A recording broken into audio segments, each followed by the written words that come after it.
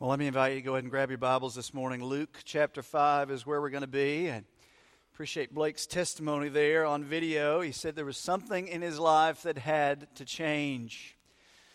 So this morning, we're basically going to be talking about the reality that sometimes our greatest seasons of growth are when God lovingly brings us into situations to find out, okay, is what we say we believe really what we believe in practice? Is what we sing about and is what we would agree with, and we often do this as believers, we'll say, yes, I agree with that, or yes, I even believe that, but the ultimate test of that is, has this thing or this truth that I've said I believe, has it gripped my heart to the point that that's where I'm obeying, and is that where I'm living my life? We've all had seasons like that in our lives. We continue to have seasons like that in our life. And sometimes those are the best areas of growth. Do I really believe this? And Lord, what are you birthing down in my heart to truly believe what your word says is absolutely true in my life? So I can look back personally in my own life and see some seasons of those. Probably one of the greatest seasons of those seasons was in college when I was a student at East Tennessee State University. And I entered college, and I don't know what your college days were like, and maybe I don't want to know what your college days were like, but for me, they were incredibly transformational in my life. I entered as a believer. I knew Christ, and I'd been brought up in a Christian home with a godly mom and dad, and had been, grown up in church, but I had never really stepped into a culture like I stepped into college when I stepped into Campus Crusade for Christ. A dear friend of mine named Mark Connard, you hear me talk about him a lot. He was one of those guys God has so used in my life, really came alongside of me and discipled me and invested in me and brought me into Campus Crusade for Christ. And for the first time, really, I stepped into a culture where the culture of that group was, are you growing in your relationship with Christ? Are you in the Word? Are you memorizing Scripture? Are you enjoying community with other believers? Are you being challenged to grow? Are you sharing the gospel personally with others? I'll be honest, until I got into college, I had never been in a culture like that where it was really the expectation. It's just what the group did as believers. They were constantly out sharing the gospel with other people. I'd never really been around anything like that.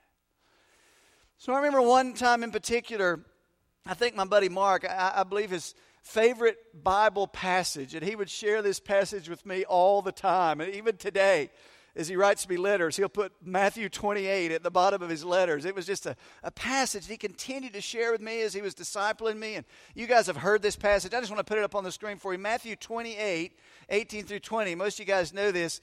And it goes like this. It says, "And Jesus came up and spoke to them, the disciples, saying, 'All authority has been given to me in heaven and earth.' And then Jesus said to his disciples there, he said, 'Go therefore and make disciples of all the nations, baptizing them in the name of the Father and the Son and the Holy Spirit, teaching them to observe all I commanded you, and lo, I'm with you always to the end of the age.'" Most of you have heard that verse. I had heard that verse, and I can remember that verse being so prominent in Cru or Campus Crusade for Christ. And every time I heard that verse, I was like, yeah, I agree with that. Great Commission. Yeah, and I would say I agreed with it.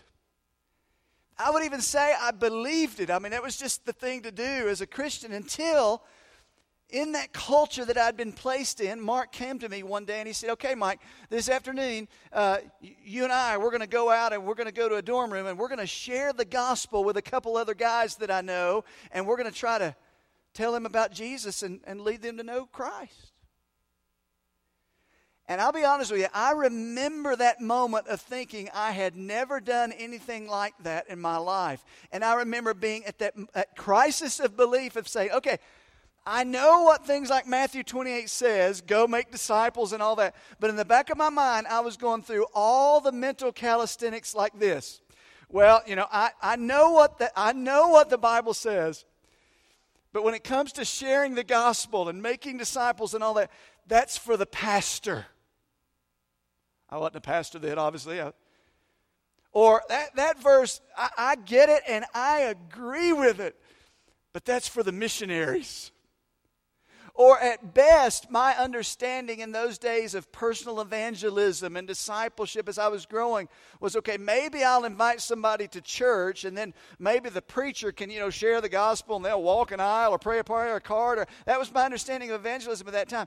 But it was in those moments, in that season of getting into God's Word and the Spirit of God so shaping and changing my worldview that, to be real honest, for me, I had some sinful notions about what God was calling me to be and to do as a follower of His. And this whole idea of being on mission, and that Matthew 28 of making disciples beginning in my family and beginning in my community and even to the ends of the earth, I believed it, I would say it, but it hadn't gripped me yet.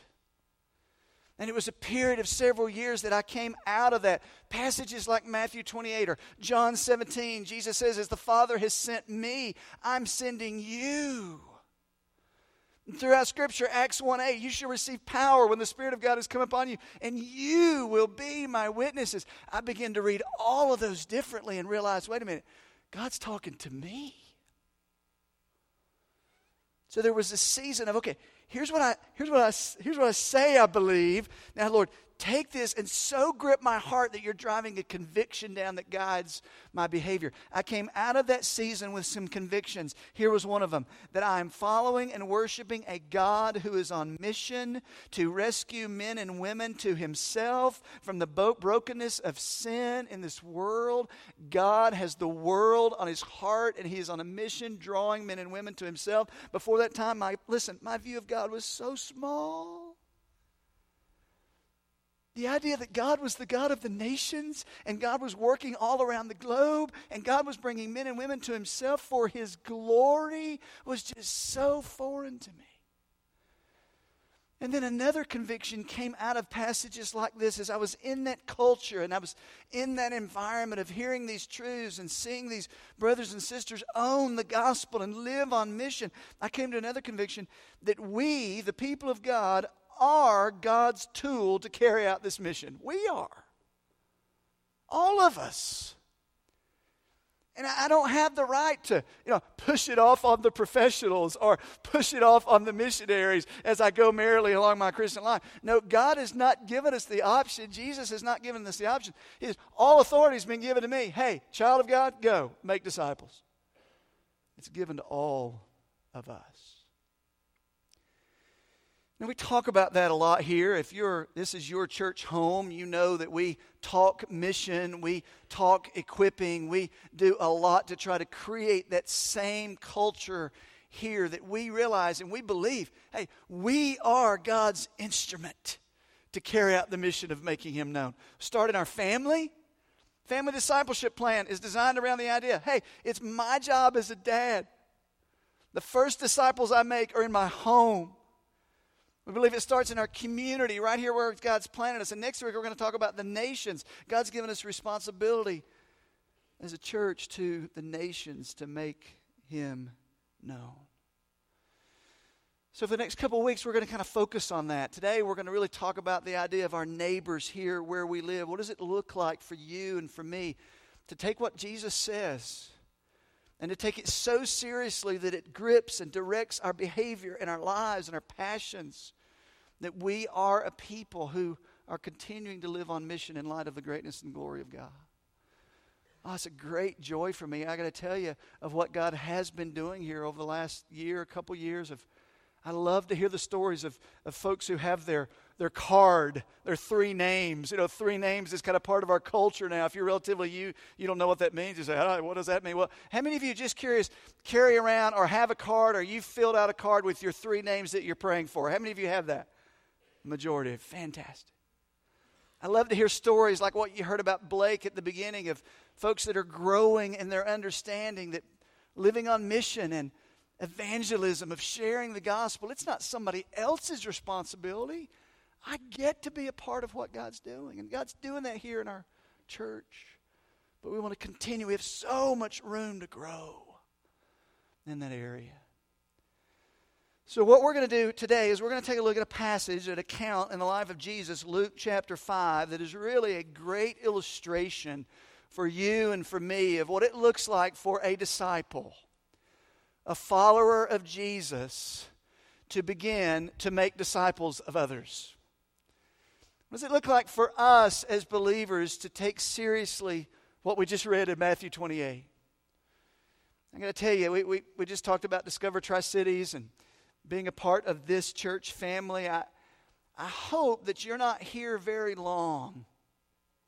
There's more to that. I hope that you're not here. I didn't just stop there. I hope that you're not here very long. That you don't fall into the culture here and realize, man, this church is serious about equipping me to live on mission. And the idea that as a member of this church and a part of this church, we don't really give ourselves the right to just kind of sit on the sidelines and spectate. No, as a believer and a follower of Jesus Christ, our God is on mission, and He has called and invited and commissioned me to join Him in that mission. It begins in my family, goes in my community, to the ends of the earth. What does that look like for you and for me? Okay? So that's what we're going to talk about this morning, Luke chapter 5. Now, I'm going to read an account here in the life of Jesus, and it takes place around the Sea of Galilee. Now, I say that if you were part of the Israel trip a few weeks ago, 22 of us from this church had the privilege of going to Israel. This is one of those passages that I'll never read the same again. We actually got to walk around the Sea of Galilee, and particularly the town of Capernaum, where Jesus had his headquarters. It's not a big town. It's about the size of Gray. It's not a lot of people there. And this event that we're going to talk about took place right there in that area called Capernaum, around the Sea of Galilee. And here's what happened. I'm going to begin in verse 27, Luke chapter 5. The Bible says this. It says, after that, Jesus, He went out of the house and noticed a tax collector named Levi. Now, in other places in the Bible, Levi goes by another name, the name Matthew. He's the writer of the first gospel, the Gospel of Matthew. So at this point, Jesus is walking through Capernaum. He comes out of the house. He's walking around the Sea of Galilee, and he passes a tax booth where Matthew, Levi, was sitting there. And he said to him, "Follow me. Follow me." And verse 28, Matthew left everything behind and got up and began to follow Jesus. Now, this is a radical event that takes place here. And I'm going to tell you why in just a few minutes. I'll tell you more about tax collectors, but really quick, if you've ever studied any of this, you know tax collectors in that day. We're not talking about just IRS agents. We're talking about guys that were seen by their countrymen as traitors, as thieves, as crooks, as whatever it took to make a buck. They are despised in that culture. So which makes this story all the more remarkable of who Jesus is dealing with here in verse 29. So in verse 28, he begins to follow in verse 29. And Levi, or Matthew, gave a big reception for Jesus in his house, Matthew's house. And there was a great crowd of, you guessed it, tax collectors, a bunch of them. And other people who were reclining at the table with them. The writer here, Luke, is very clear to let you know it was a gathering, and in those days you didn't just, pop a TV dinner in and sit down for 5 minutes and on the run. That's not the way meals happened in those days. Meals lasted a long time. So they're there, they're reclining, they're sitting around the table, there's conversation going on, Jesus is there, his disciples are there, and they're having fellowship with one another. And there's a group of people that just doesn't like this at all. Verse 30, the Pharisees. The religious leaders of the day. The Pharisees and their scribes began grumbling. The word grumbling in the original language is an onomatopoeia word. It's literally murmur. They were murmuring under their voice. They walked by and they saw this that's going on in the house. And their immediate response was, what is he doing? I mean, you can't even imagine the disdain that's going on at this moment. The Pharisees immediately cast judgment. They see Jesus, or they're not even so sure who this guy is. They see his disciples, and look who they're hanging out with. Tax collectors. Matthew's account of this, Matthew 9, the cross-reference says tax collectors and sinners, which is another group of people. They were considered scum of the earth as well. I mean, this is just a rough group. And the religious elite of the day walk by, if you will, stick up their nose and say, well, we would never do that. So that's what happened. Verse 30, Pharisees and their scribes began grumbling. Why do you eat and drink with tax collectors and sinners? Verse 31. And Jesus answered. I love this.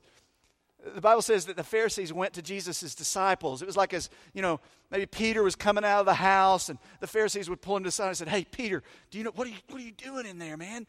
Are you listening to Jesus? You know who you're hanging out with? Jesus catches wind of it, and the Bible says, and Jesus answered. Hey, you got something to take up with my guys? Take it up with me. I love that. It says verse 31, and Jesus answered and said to them, let me just paraphrase here. Listen, you boys got to get your heart right. Because Jesus tells this story in such a way, and this story is presented, watch this, in such a way, in that day, if you're telling a story about tax collectors and sinners, and you're telling a story about Pharisees and scribes, everybody hears the story, and if you were to say Pharisees and scribes, everybody goes, yay, heroes! And if you were to say tax collectors and sinners, everybody goes, boo, scum of the earth, scum of the earth. Watch this. And Jesus takes the story and flips it upside down. Say, what do you mean? Stay with me. And Jesus answered and said to them, it is not those who are well who need a physician, but those who are sick. Okay, I'm not quite sure what Jesus is saying there. Hang with me, verse 32. He says, I have not come to call the righteous. And you could put the word righteous in air quotes, kind of tongue-in-cheek. This is a sarcastic statement Jesus is making to the Pharisees. He's saying, I have not come to call those who think they're righteous, but I've come to call sinners. Translation, those who know they're not. And those who know they are broken, and those who have been confronted with their sin, and they know they need a Savior. It is those that I have come to call to myself. He says, I haven't come to call the righteous, meaning I haven't come to call those who in their self-righteousness believe they have no need for a Savior. So Jesus kind of turns it upside down.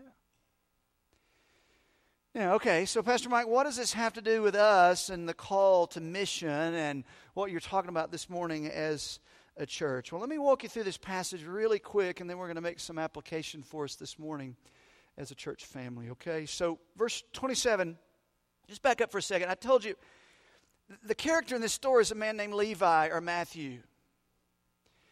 Now, the reason I want you to focus on him for just a minute is I need you to really understand it is absolutely scandalous in that day that Jesus goes to this guy. Here's why. I told you that a tax collector was basically a Jew that worked for the Roman government to collect taxes from their own people. And that day it would work like this. A very wealthy person or somebody with some resources would bid out a tax franchise. They would go to the Roman government, and the Roman government was in control of this area at the time. Well, the Roman government needed to collect taxes from the people that they were oppressing, so they would get their own people, Jews, and they would say, okay, the highest bidder, Matthew, you can buy a tax franchise, and here's what you'll do.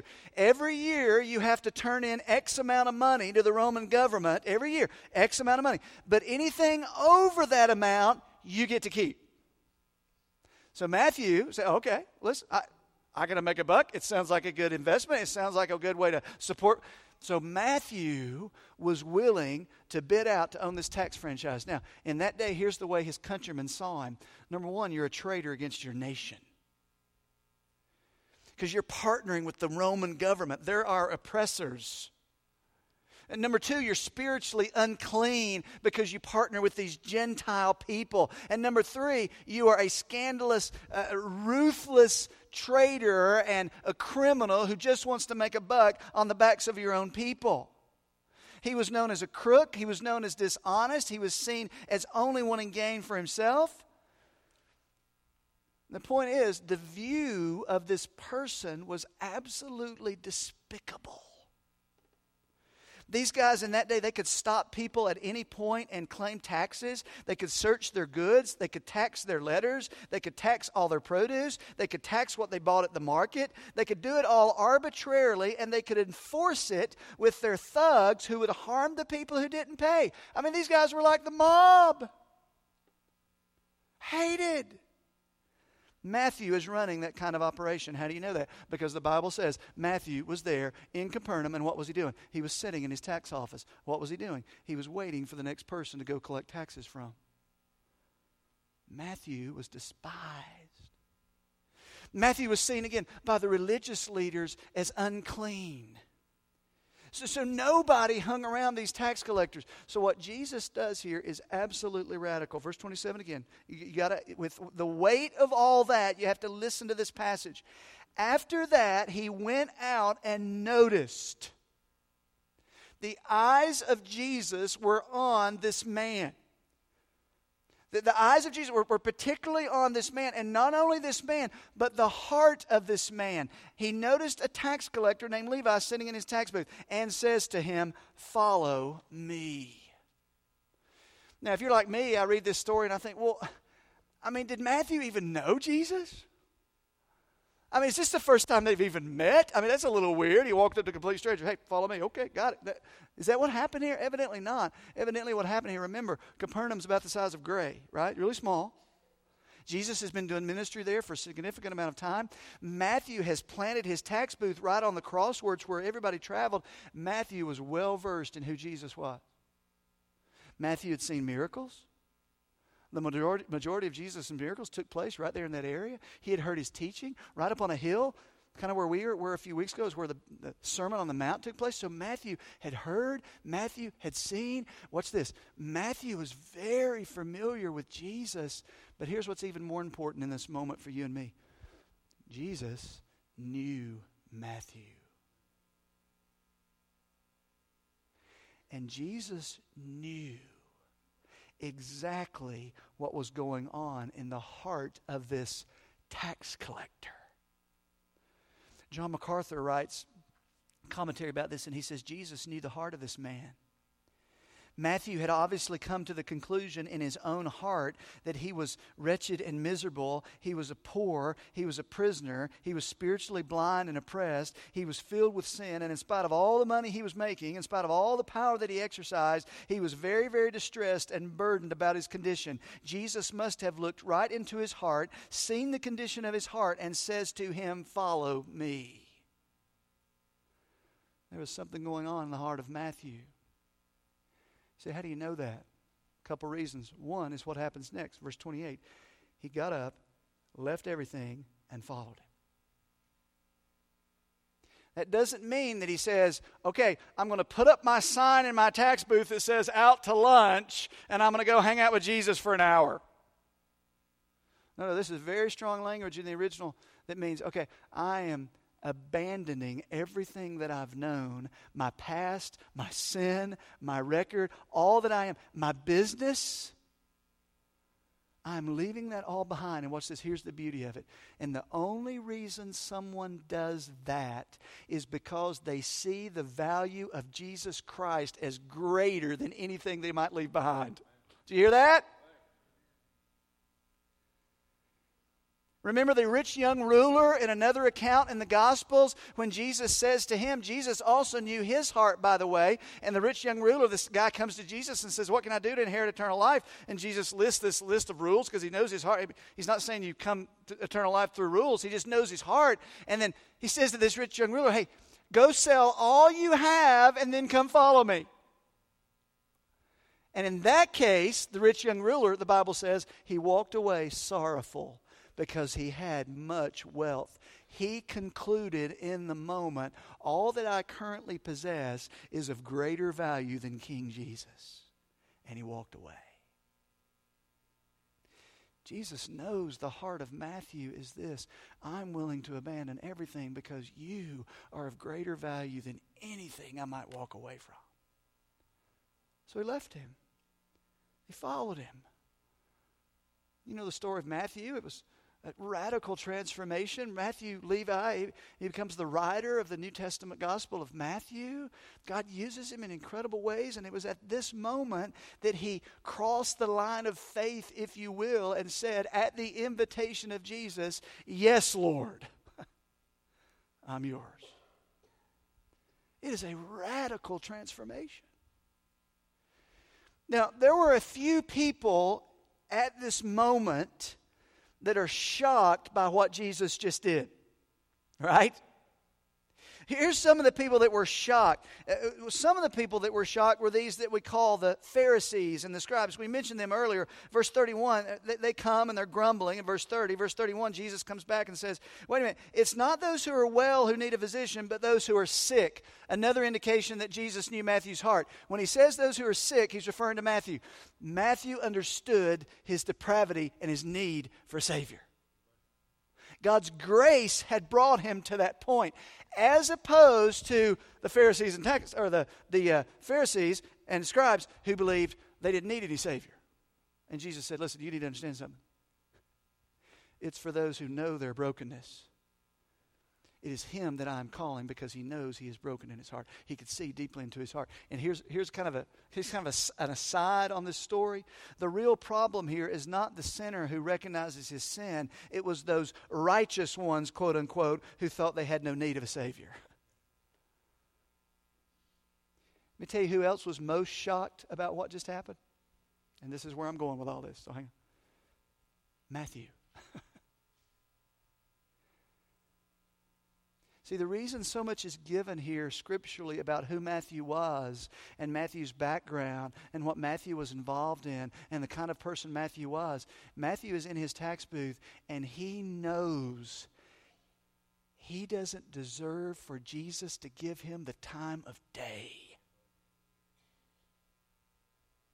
I'm sitting in my tax booth. I'm waiting for my next person to extort, but there's something in my heart. I know I'm not complete. There's a brokenness here. I need a Savior. And he sees Jesus. I imagine maybe Jesus walked down this road every day. I don't know.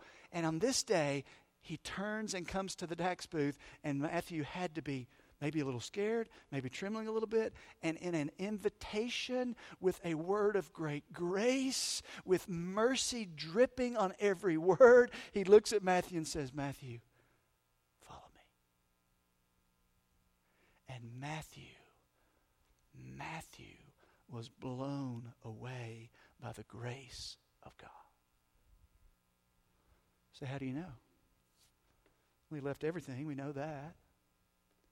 We know the rest of his life, a lot of it because of the Gospel of Matthew, that he was radically transformed. But there's another reason we know that his heart is absolutely transformed in this moment. Look at verse 29. Here's where we're going to land this morning and get really practical in your life and my life. According to this passage, what was Matthew's first response, if you will, after becoming a follower of Jesus?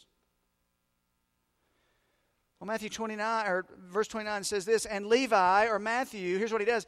He gave a big reception for Jesus in his house.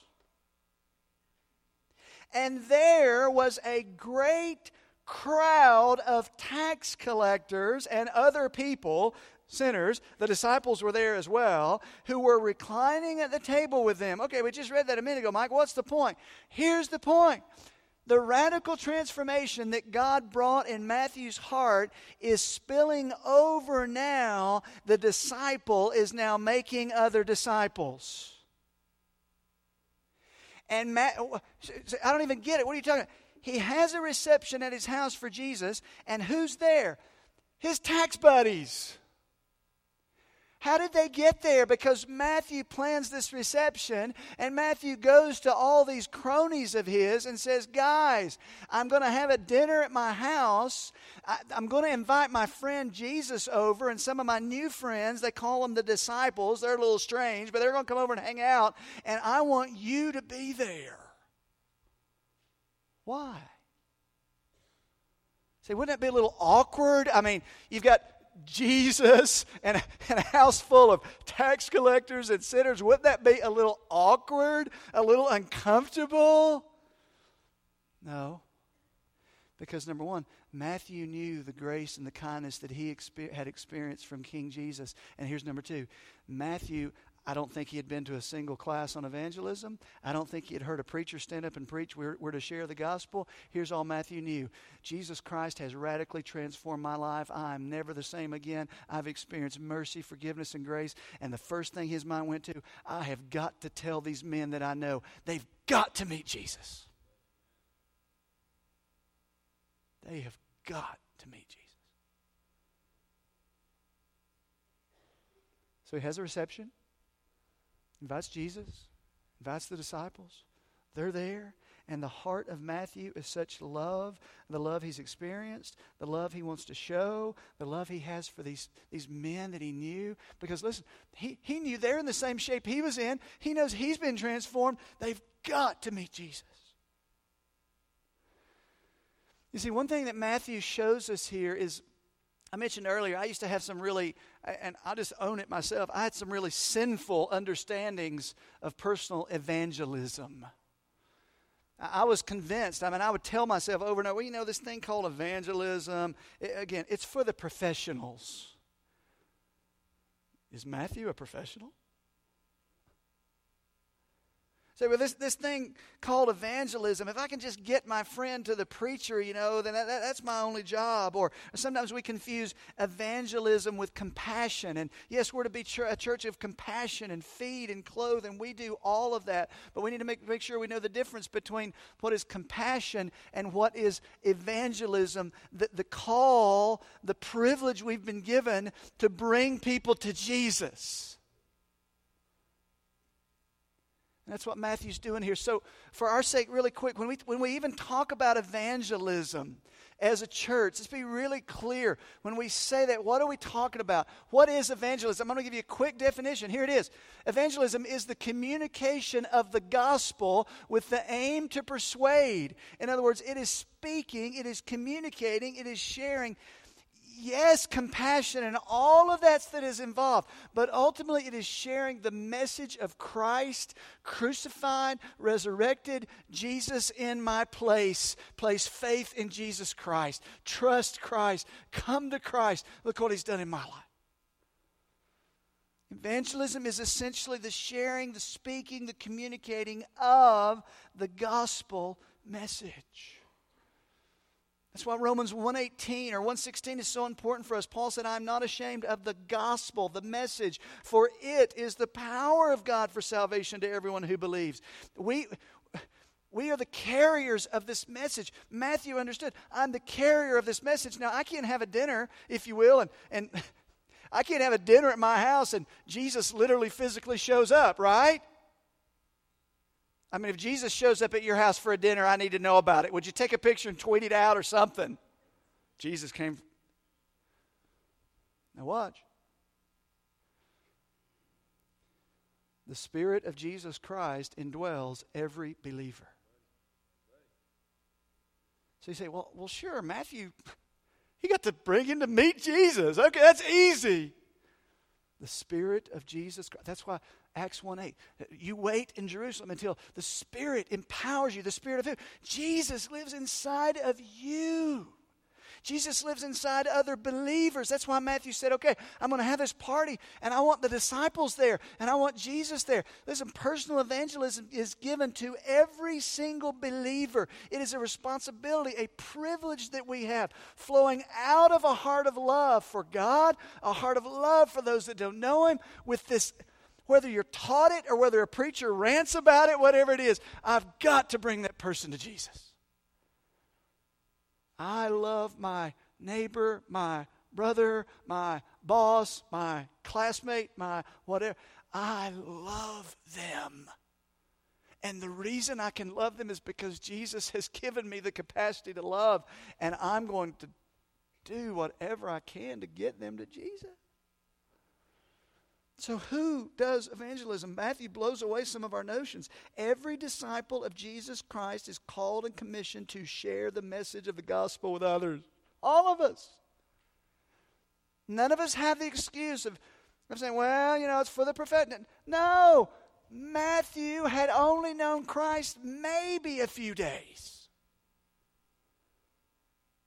Did he do everything right? Probably not. Did he have... The heart was, I have been so radically transformed by this man, this king. I've got to bring my friends to know Jesus. J.C. Ryle said this, no true Christian ever goes to heaven alone. Meaning every disciple has the privilege of bringing with them those that we introduce to Jesus. Now, what can we learn from Matthew's example really quick, and we'll close in just a moment. So who is Matthew bringing to Jesus? Well, we use the language around here, places that we live, places we work, places that we play. Where we live, work, and play. This is where Matthew works. It's where he spends most of his time. It's his profession. He has a pool of people there called the fellow tax collectors. That's his mission field. Is it okay? These are the guys I know. I know they don't know Christ. I got to bring them to know Jesus. Where did he invite them to? He brings them into his house. He didn't invite them to church. There's nothing wrong with that. Yes, invite your unsaved friends to church. That's a part of the process. But Matthew says, listen, I'm going to bring them to my house. I'm building relationships. I want to love them. And I want to use opportunities throughout my day to love and serve them so that I will be able to share the gospel with them because I love them. His goal was that he wanted them to meet Jesus. The other disciples were there, which is huge for us. It's very important for us to understand as we talk about this thing called personal evangelism. Yes, it's something we each do, but we're not in this thing alone. The Great Commission was given to the church, the body of Christ. Just a few, I think some of you guys know about this, but and he may be here this morning. I'm not sure. I hadn't seen him yet, but I had the great privilege of being a part of leading a fellow to the Lord named Lucas, a great friend of mine, not too many weeks ago. And I happened to get to be the one that walked through the Bible with him and showed him some different scriptures, and God was doing a work in his life. And I got to be the one that was at the table at Panera Bread having coffee. And when he crossed that line of faith and trusted Jesus. But listen, it wasn't just me.